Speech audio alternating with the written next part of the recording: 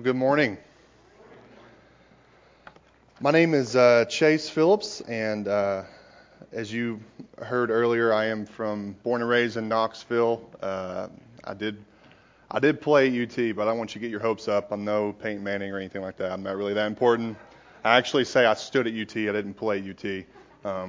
If you catch my drift there.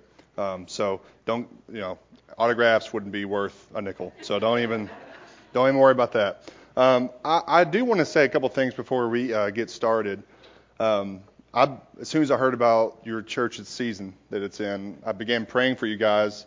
And I don't say these words lightly when I say I know how you feel, because those words can seem, no one really knows how you feel. But I have experienced what you guys are currently going through as a church body. At my first church I was on staff at, we had an interim. Our pastor left for another church. We had an interim for about 2 months. We were in staff meeting with him. He got a phone call, walked outside, came back in, finished staff meeting, and said he had 6 months to live. And he had cancer, just caught wind of it like that, and he died 4 months later. And so finding people fill the pulpit, all the questions, all the concerns, all the doubts, all the what ifs, what about now, all of that stuff. We walked through those days as a church, and it was hard. And I don't have here's what you do, here's a 3-step process. It's Jesus, and that's really what it is, and it's staying in community as a church. And it was actually, when you run to Jesus, he normally doesn't give you the answers, he just gives you himself, and that's enough. Are you with me on that? I have 2 kids, 4 and 2, so I get lots of rest at home. And I took them to see a fireworks show recently, and the first firework went up, and I was really excited because I love fireworks. I was hoping my kids would. They're kind of scared of loud noises, but fireworks aren't that loud. What I was thinking, which was really not smart, obviously. So the first firework went up, and my 4-year-old, he was 3 at the time, is standing in front of me, and his head just goes up and watches it. And I'm like, this is going to be great. He turns around, and it's just he is crying profusely, can't breathe crying, like ugly crying. You with me? And I ran to him, I scooped him up, and you know what I said to him? I said, his name's Deacon. I said, Deacon, all that is a chemical reaction. When phosphorate and nitrous get together, it creates this explosion. You think that's what I said to a 3-year-old? Of course not. What did I say to him? I'm here. I'm with you. It's almost over. We're going to get through this. I'm going to take you to safety, right? That's what you tell someone that's going through a struggle, right? You're not going to get the answers, but you're going to get Jesus, and that's enough. And that's enough. I promise you, it is enough. And so that's kind of what, and it's interesting. I have to say this. The worship was amazing, but Sanctuary was actually the pastor that passed away. That was his favorite song ever. In fact, they played a clip of him singing that at his funeral, and so it was just eerie that song was played this morning, and so it really brought back memories of Pastor Richard. So all that to say is I'm praying for you guys in these days. It's not going to be easy, and I'm praying for the family of your pastor, and I just pray that you all can find comfort in Christ. And so what I kind of want to talk about to you this morning is all this worth it? Let's just be honest for a second. Is all of this stuff, is it worth it? Is waking up on Sunday morning, getting here, fighting traffic, getting your kids dressed, going through all the stuff, rehearsals, classes, getting everything together, all of this can really start to feel very draining. And as our culture is starting to shift the way it is, Jesus is becoming more of is it worth it? Is it worth my job, my reputation, my popularity, my social status? Is it worth waking up on Sunday morning when I've had a long week? Is he worth it? And we don't normally ask those questions out loud because we know in church the resounding answer is yes. Obviously, you should be here, you should do the thing, you should go to that place. But in our heart, sometimes we can feel this longing for something else, and this longing for feeling maybe he's not worth all of this trouble. Right? And we can lose sight of all that he's promised us in the midst of our circumstances. But worship And the song again this morning, that worship is more than a song in of itself, but worship is your response to what you value most. And so you can worship UT football, right? You with me? Like you can. It's not a very good God, if I'm being honest, but you can worship it. You can do all the things, go through all the motions, buy the tickets, go to the place, chant, holler, stand, sit, yell, and go home crying because you lost, right? Like that's what we do. But you can worship anything. You can worship your job. You can worship your family. You can worship yourself. You can worship your status. You can worship social media. There's lots of things that we worship, but worship is what you value most, and it's your response to that. So obviously we should worship Christ, but we have to find him worthy of that. And so, as you guys probably know, Paul in Scripture, he was one of these guys that you couldn't really do anything with if you wanted to stop his cause. Like if you threw him in prison, he evangelized all your guards. If he said, hey, we're going to kill you, he's like, all right, bring it. Live as Christ died, the Christ is gain. Like you can't do anything with a guy who finds Jesus so valuable and so worth it that even if you take his life, he still is like, that's great with me, because he's worthy of not just his worship, of not just his life, but he's worthy, even if it kills him, Jesus is still worthy for Paul to die. And so I believe that Paul kind of gives us a behind-the-scenes view of why he is the way he is in Philippians chapter 3. And so in Philippians chapter 3, we're going to pick up in verse 7, but I kind of want to give you some context of what's going on here. All right, so Paul has been talking about some of the stuff he's been dealing with in Rome. He's in prison. He's in Rome. He's awaiting his death, and he's pretty aware that he doesn't have much longer. And he's not really sure how all this is going to play out, and so in Philippians chapter 3, verse 1, he says, finally. Now, when he says finally, he's not saying, I'm almost done, which is what most preachers do. Am I right?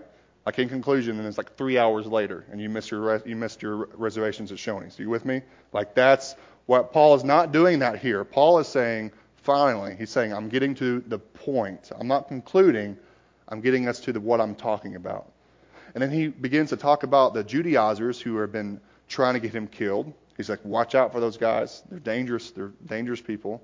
And then he says, don't boast in anything that you can have confidence in the flesh, which is what the Judaizers did with circumcision. Then Paul's like, if anyone has room to boast, it's me. I don't know about you. I've never been in a position where I can boast in my walk with Christ, right? I'm almost perfect here, right? I've never been there. But Paul's pretty close.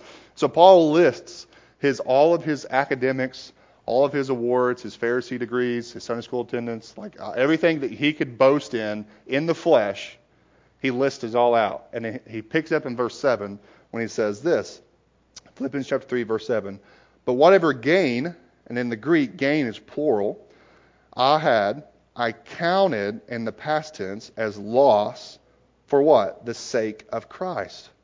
Indeed, I count everything as loss because of the surpassing worth of knowing Christ Jesus, my Lord. And you see what Paul's saying? Everything that I have gained and achieved, I now consider loss. Which in the Greek, loss means loss as by death. It's not like you lost it in the couch cushion. It's gone. Like I've lost it to death. So he's saying I've lost all of that to death. So why? He says it. I now know the surpassing worth of knowing Christ Jesus. So all the achievements, all the stuff, all the awards, all the fame, all the possessions, all the fortune, all the things Paul longed for, all the stuff I can brag and boast in, I now look at as loss. Why? Knowing Christ and knowing his gospel. What Paul is saying is I see his worth. So all the stuff, it's loss. I count it as loss. It's dead to me. It's literally what he's saying. That's a pretty bold statement, right? All the stuff, I don't need it because Jesus is worth it. So what he says, for his sake, next verse, for his sake I have suffered the loss of all things. So what Paul is saying here is because of knowing Jesus and proclaiming the gospel, I've lost everything, including his freedom. Remember, he's in prison, so he's not like riding this from the beach or anything. He is in prison, and he's lost everything. And he's looking at bars. And he's looking at death. That's very imminent. And so the question that we have to ask is, what does following Jesus cost me? Right? And so asking, is Jesus worth it? That's one thing to ask, but he might be worth a Sunday morning wake-up call. But ultimately, is he worth losing your life for? Is he worth losing your job for? Is he worth that? And that's a really hard question for us to answer.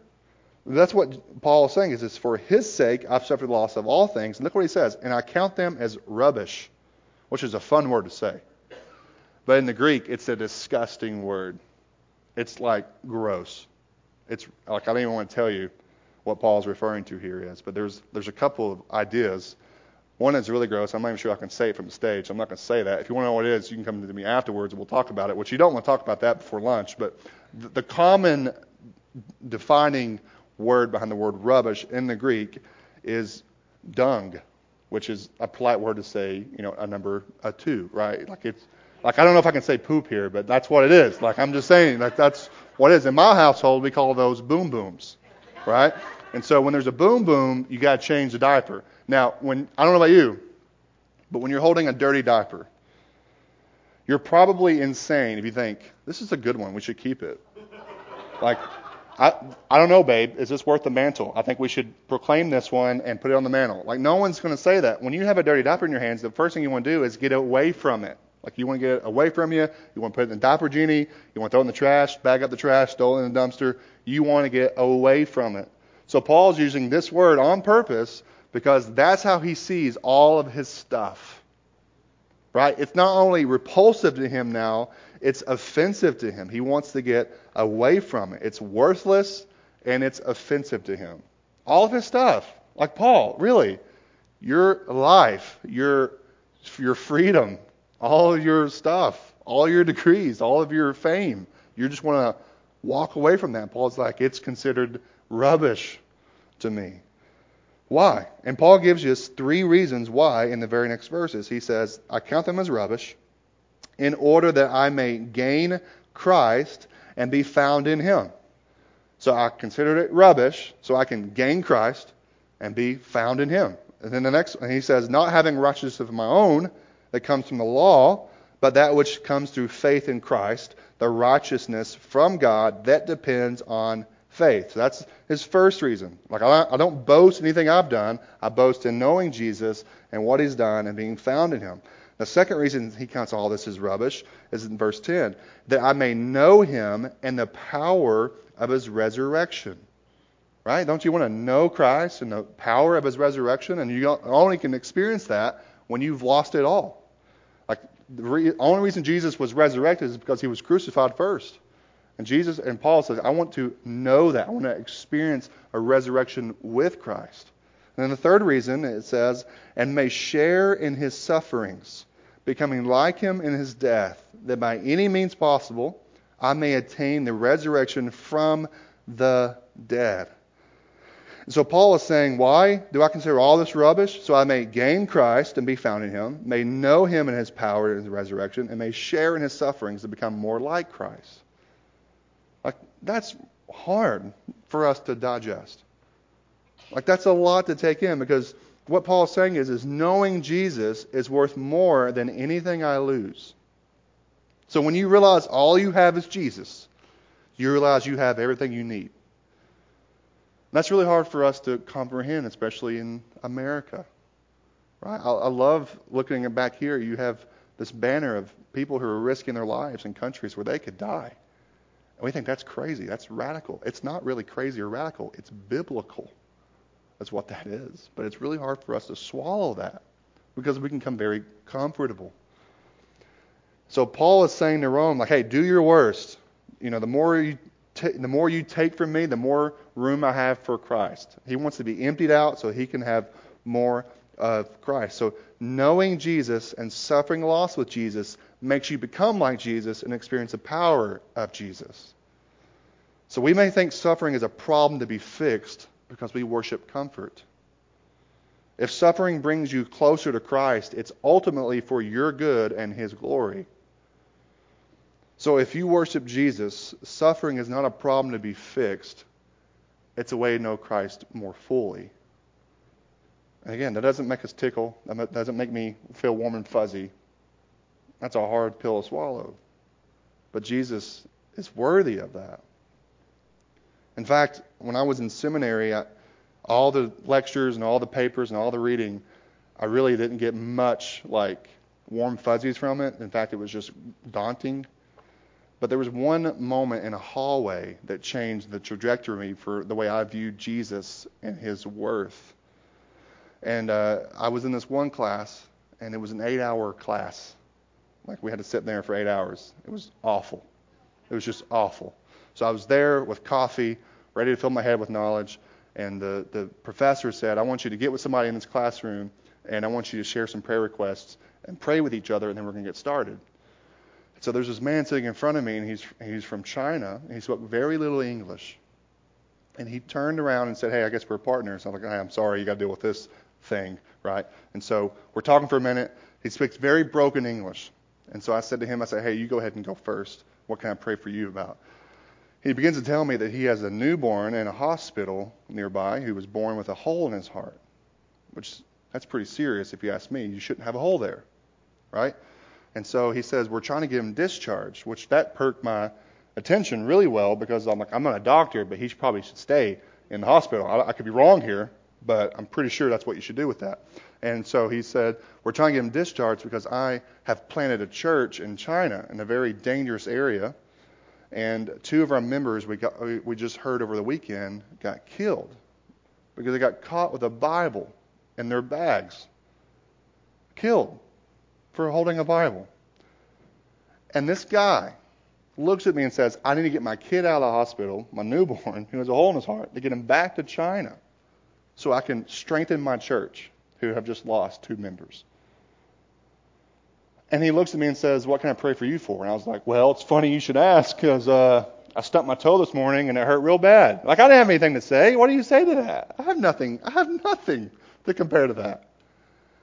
And so the rest of the class, I could not stop thinking about this guy and what he was experiencing and going through and thinking through. And so after class, I ran up to him in the hallway. I touched his shoulder. He turned around. He just looked at me like I was about to like hurt him. I was just like so just amped up by this guy's approach to his life. And I looked at him. I asked the question, why are you the way you are?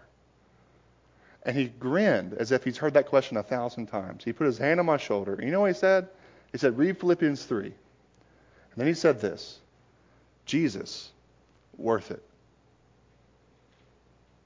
Jesus, worth it. And he turned around and he walked away. Never saw the guy again. Didn't even know what his name was. Jesus, worth it. And those 3 words have rung in my ears every single day. Because at that time, when I was in seminary, I had a 6-month-old who, if he missed his nap schedule, I was about to die. This guy's trying to get his baby out of a hospital, y'all. They get him to a church that's going through persecution on the realest level ever. But here's what I want you to understand is that Jesus is worthy and he is worth it. And if you live a life that worships God, it will cost you. Worship has always cost humans. In the Old Testament, it cost you a bull or a ram. In the New Testament, it could cost you your life. Worship has always cost us. So this might sound really exhausting. Like, Chase, this is great and all. I agree with that, but I'm just not there. Hang in there. There's hope. Verse 12. Not that I have already obtained this, or I'm already perfect, but I press on to make it my own. So Paul says, I haven't arrived yet. I still struggle. I haven't been perfected yet. Right? Like, I don't know about you. Like, when I go to a gym and I see someone with like a 6-pack or like ripped arms or just really muscular, I'm like, why are you even here? You're done. Like, you have no reason to be here. Right? And Paul's like, hey, I'm not done yet. And I'm like, Paul, you're probably done. You're in prison for Jesus. You're about to die for Jesus. You probably have arrived. And Paul's like, no, I'm not there. So the question that comes up in my mind when I'm reading this is like, why bother, Paul? Why struggle? Why fight against the darkness of the world? Why try to be conformed to Christ? And this is what he says. Because Christ Jesus has made me his own. That is why Paul is the way he is. And this is where you have to be, church. Is you have to dwell in this fact that Jesus Christ has made you his own in the gospel. That while we were yet sinners, Christ died for us. He became sin, who knew no sin. That's why Paul is the way he is. That's why his life is worth risking. That's why his life is worth giving away. Because he first loved me. Because he brought me close. Because despite my sin, my rebellion, my wandering, and my running, Christ still said, I love you. And when that goes from head knowledge to heart knowledge, it goes to your hands and you live it out. Because that understanding changes everything about who you are. In fact, if it was 11:15 and there's no Chase Phillips here, and it was time for the sermon to be, and there was no fat guy with a beard here, you're like, where's this guy at? And I just came barreling in those doors, and I came running up on the stage, and I was like breathing hard, sweaty. I was like, hey, I'm sorry I'm late. I was on the highway, and I saw a cow on the road, and I was trying to get it off the road a little bit so that it would be safe, because I like hamburgers, and so I wanted to get it off the road. And as I was getting the cow off the road, I was getting back into my car, and a Mack truck just ran me over, like just obliterated me. Like they didn't even stop either. So anyway, I'm here now, and I'm ready to talk to you about Jesus. You'd be like, okay, there's two things wrong with this story. You either are profoundly mistaken, right? Like that's got to be a lie, right? Because you can't get hit by a truck and look the same, right? You can't fake that. That's something that happens, right? And so what Paul is saying here is this: if grace has radically changed and transformed your life, you're different now. It doesn't happen overnight. All your desires and temptations don't go away. But when you get hit by something like this gospel, it changes you every inch of your life. It takes over from the inside out. And so Paul is saying, I want to know Christ because he has made me his own. And here's the secret of the gospel, is that we actually do more when we hear less about all we need to do for God and hear more about all that God has already done for us.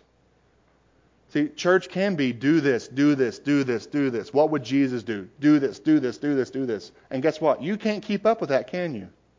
Because you're not Jesus. And that can drive you to despair. It can make you miserable. It can make you check boxes when it comes to religion. But that's not what the gospel's done. The gospel is to focus in on what Christ has done. And when you realize that and that washes over you, then you begin to live a life that glorifies Jesus because you find him worthy of it. And look what he says in verse 13. Brothers, I do not consider that I have made it my own, but one thing I do, forgetting what lies behind and straining forward to what lies ahead, I press on toward the goal of the prize of the upward call of God in Christ Jesus. You know, on paper, going to Disney World or going to Dollywood is a dumb idea. Now, hear me out before you all kick me out of your nice church. I don't say that to be heretical. I'm just saying, like, let's just be honest for a second. If you're a parent of young kids, you know it's kind of miserable. You got to be honest with me, right? It smells like sunscreen and depression. It's hot, right? There's lines for everything. And guess what 3-year-olds and 2-year-olds don't understand? Lines. Right? And you're carrying all the stuff. You're a beast of burden the whole week. You got boom booms everywhere. It's just like, it's miserable. Right? And you're just like, it's just not worth the money. It's not worth the traveling. It's not worth the, I could be at home on an AC, in our couch, watching TV, spending the, day doing what I want to do. And all that goes through your head. Right? And then your kid gets on a plastic zebra for 67 seconds, going 0.3 miles per hour, going up and down, and you see their face and you go, we should come back next year. Right? Like, why is that? Why did I suffer and sacrifice and get up all the stuff I gave up to be in this moment? And when you see your kid's face riding a plastic zebra, it's like, that was worth it. I'll do that again. We should do this again. Right? This is what Paul is saying here on a much bigger scale. Right? As I press on, I consider all the stuff lost. I'm straining forward. For the what lies ahead, I'm pressing on toward the goal. The goal of what? The upward call in Christ Jesus, which is experience Jesus fully in His presence. So Paul is saying, I'm struggling to get there to the upward call because it's worth it. And knowing Jesus is worth more than any earthly struggle or loss because He is our reward forever. Forever. So he does that by forgetting what lies behind, straining forward to what lies ahead, toward the goal of the upward call. And the upward call is an Olympic reference because it means the upward call is when you say, and the winner is, right? That's the upward call. The winner is Paul, right? Well done, good and faithful servant. That's the upward call. And then I can enter into Him forever and fully and finally experience His worth forever. So much of this life is built around being comfortable. And I don't know about you, but it can become very convicting.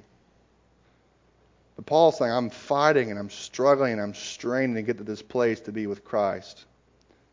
And we can say no to momentary pleasures by knowing Jesus is our eternal satisfaction.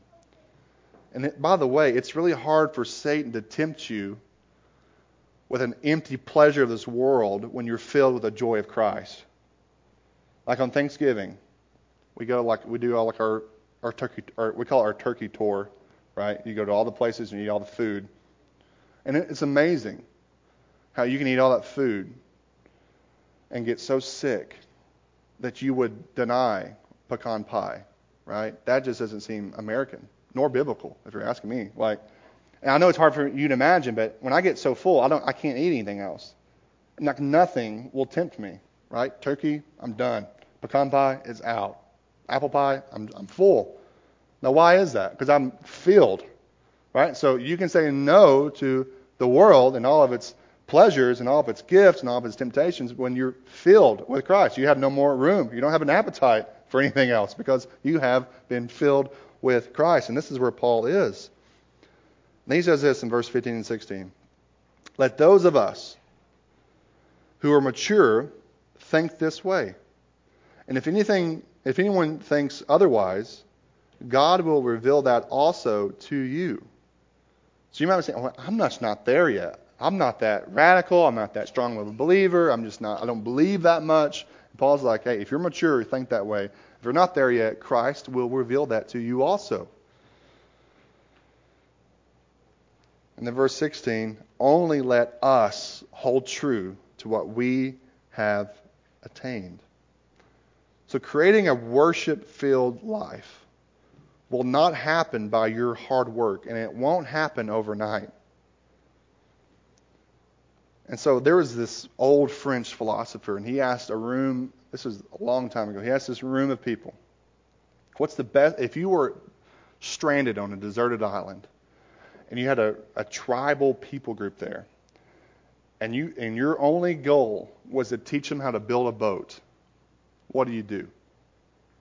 I want you to think about that for a second. If you're on an island and your only goal is to convince people to build a boat who have never seen a boat, who don't even know what a boat is, never heard the word, don't know anything about it, how would you convince them to build a boat and get off the island? These people started discussing like we should just cut down wood and demonstrate it to them and build it for them. But you're only one person. It's really hard to build a boat on your own. And you have to explain it the whole way. That would be really frustrating if you think about it. And this one guy raised his hand and he said this. The way to help them understand what a boat is tell them about how beautiful and vast and endless the sea is, and they will find a way to build it themselves. You see that? It's not do this stuff. It's look at Christ. And if you see Christ and find Him worthy and worth it, you'll figure out a way to worship Him. You'll figure out a way to build that boat because you want to see more of that. And this is what drove Paul. And so whatever captures your heart's attention and love also controls your behavior. When your heart wants something, your mind finds it reasonable, right? That's like, when you're eating pizza and like, well, there's dairy in this and that's good for my heart. Like, you can make up stuff really easily. I find it reasonable. All right, your emotions can find it valuable, and you will find it doable. Your love shows what you actually believe in, not what you say you do. And it's not merely changing your behavior. This is what we always go to in church. I got to change my behavior. That's not how you fix your problem. You don't change your behavior, you change what you love. And when you change what you love, your behavior will change. Right? When you have a very good picture of that in marriage. Like, I loved sleeping in. I got married. That doesn't happen anymore. Right? I loved having money. I got married. It doesn't happen anymore. Right? That's what it looks like. I changed what I love. I love my wife. My wallet, I'm sorry, it's gone. Amazon, thank you for taking all my money. Like, that's where it gets us to, is because when you see Jesus is lovable and worthy and worth it, it's like all this other stuff, I don't really need it. It changes your affections and it changes your behaviors. So I just want to conclude with a few thoughts. Is worship as a response to what we value most, right? And so it's an act of ascribing ultimate value to someone or something in a way that engages your entire being. And so the design of congregational singing and worship, which is what we do every week, right? That's designed once a week that the people of God join together in community, declaring in the midst of this world that we are not drawn in by pleasures or pursuits or comforts or applauses or wealth of this world, because we have found in our God the supreme satisfaction of our souls. And there's nothing that's worthy to sustain the weight of your soul. You won't find it anywhere in this world. People have looked in their entire lives finding something, and they can't find it. Fame doesn't get you there. Every celebrity is depressed, right? Fortune doesn't get you there. Every person who's wealthy is depressed. Like, it's not going to be found in this world. And so once a week we come together, and just like one of your elders prayed this morning, it's like, hey, if we've been drawn away, and bring us back. In your songs you sang, it's like, bring me back to the heart of worship. That's all this is to remind us. So we gather on Sunday so we can live it out on Monday. We gather so that we can scatter. Right? And the world is beating us up week in and week out. And we come in here to be refreshed. Right? This isn't the stage. This isn't like the end game. This is the halftime speech on Sunday morning. Right? It's when you come in, you're beat up in the first half, they're running plays you didn't experience, and then Satan's playbook is getting more difficult, and then you come in here, you get refreshed, you get pumped up, and you get back out there and fight. This is not all there is to living a life for Jesus. This is where it starts. This is not where it ends. And so I don't want you to think like, the goal for me here from this message is to try harder or to do more. That's not the goal. Right? And so, in fact, my wife, when we first got married, speaking of marriage, she wanted me to empty the dishwasher. And I was like, this was before, Netflix was really popular. And so I was like, can you wait till a commercial break? Which we don't know what commercials are anymore. Right? And I was like, she wanted me to do it right away. She said to me, she said, I just want you to want to. Like, what does that even mean? I want you to want to? Like, I didn't want to. Right? You know what she said to me? And it changed my view. Really, you don't think you're selfish until you get married. Right? And you really don't think you're selfish until you have kids. And you realize, man, I'm really selfish. Right? But she said something to me in the kitchen. She just shifted the conversation really fast. And she said, Chase, would you take a bullet for me? And I was like, who's someone messing with you? I'll take care of it. Right? Like right here, right now. So she went from asking me to empty the dishwasher to asking me to take a bullet for her. And I jumped at that. I'll take a bullet for you anytime, anywhere, no matter what. No questions asked. And then she said, well, why don't you empty the dishwasher for me? That's a lot less of a commitment. I was like, that's a really good point. So you know what I did? I emptied the dishwasher, like right away. And so like that's kind of what we do with Jesus a lot. Like, I'll take a bullet for you, Jesus. I'll do something crazy for you, but probably won't ever happen, Like, would you die for Jesus? Yeah, I'd die for Jesus. Probably won't ever happen, though, because you can commit the uncertain future to a current guilt. Are you with me? Like, that's kind of what we do. But all Jesus might be asking you to do is empty the dishwasher, right? So that might mean you need to go on a mission trip. That might mean you need to get more involved in your church. That might mean you need to be sharing your faith with a coworker. That might mean that when you wake up tomorrow morning, the first thing your eyes see is not your phone screen, but the Word of God. Like, that's emptying the dishwasher for Jesus. And that might be what Jesus wants you to do with this message. But another thing is, too, is you can't rely on adrenaline to carry you with Christ. Which, I work in student ministry. I've been in student ministry for over 10 years, and all I see, we wait for the camp experience or the high or the convention or whatever it is we get really amped up for Christ. And you get home and guess what happens? You go straight back to normal, right? It's not adrenaline that keeps you staying with Christ. It's abiding. You can't pep talk yourself every day. It won't last. You know why?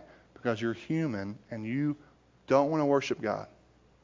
In fact, we are innately don't want to worship God. Romans 1 tells us that. We seek after gods that we can build. So the question I want to kind of leave you with is, what do you value most? That's a great place to start. Is what do you value most? And that's where you're putting your worth. And then I want to ask you the question, if what you value most, now don't be like church answer with me yet. Actually think in your mind, what do I value most? Then I want you to pretend that God took that away. Is he still worth it? If God took away the thing you worship and valued most, maybe it's your income, maybe it's your family, maybe it's your health, maybe it's your comfort, and God just took that away. Is Jesus still enough for you? If heaven was just an empty room with Jesus sitting in a chair, is that enough for you? If God took everything you loved away, like Job, would you still say, blessed be the name? And that's where you can really realize, is this whole Jesus thing really worth it? And obviously, I'm not saying God's going to take everything you love away. But I'm trying to help us to realize that's what it looks like. This is where Paul is.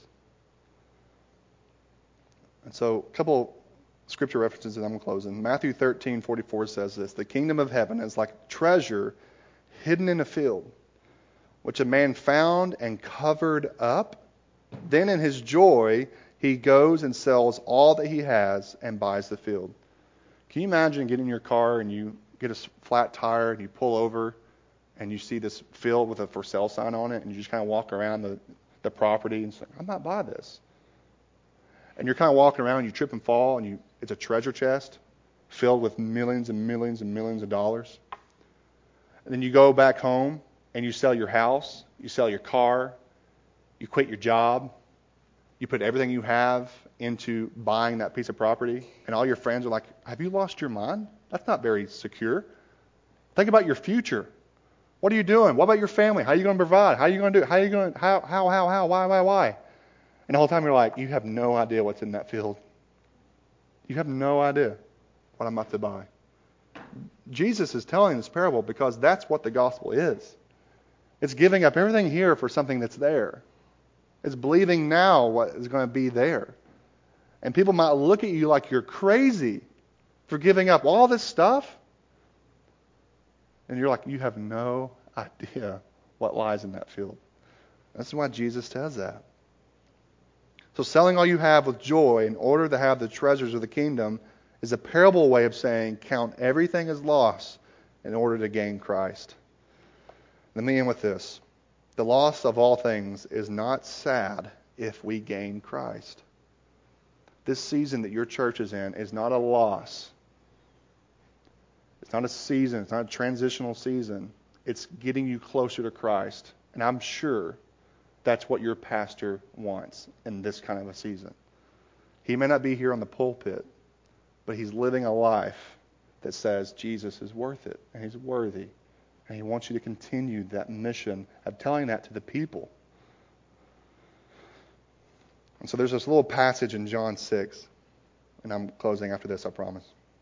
And so Jesus has just fed the 5,000 people with a Hebrew Happy Meal, right? So he's just fed 5,000 people. He's got on a boat. Next morning or night has come. Morning is now here.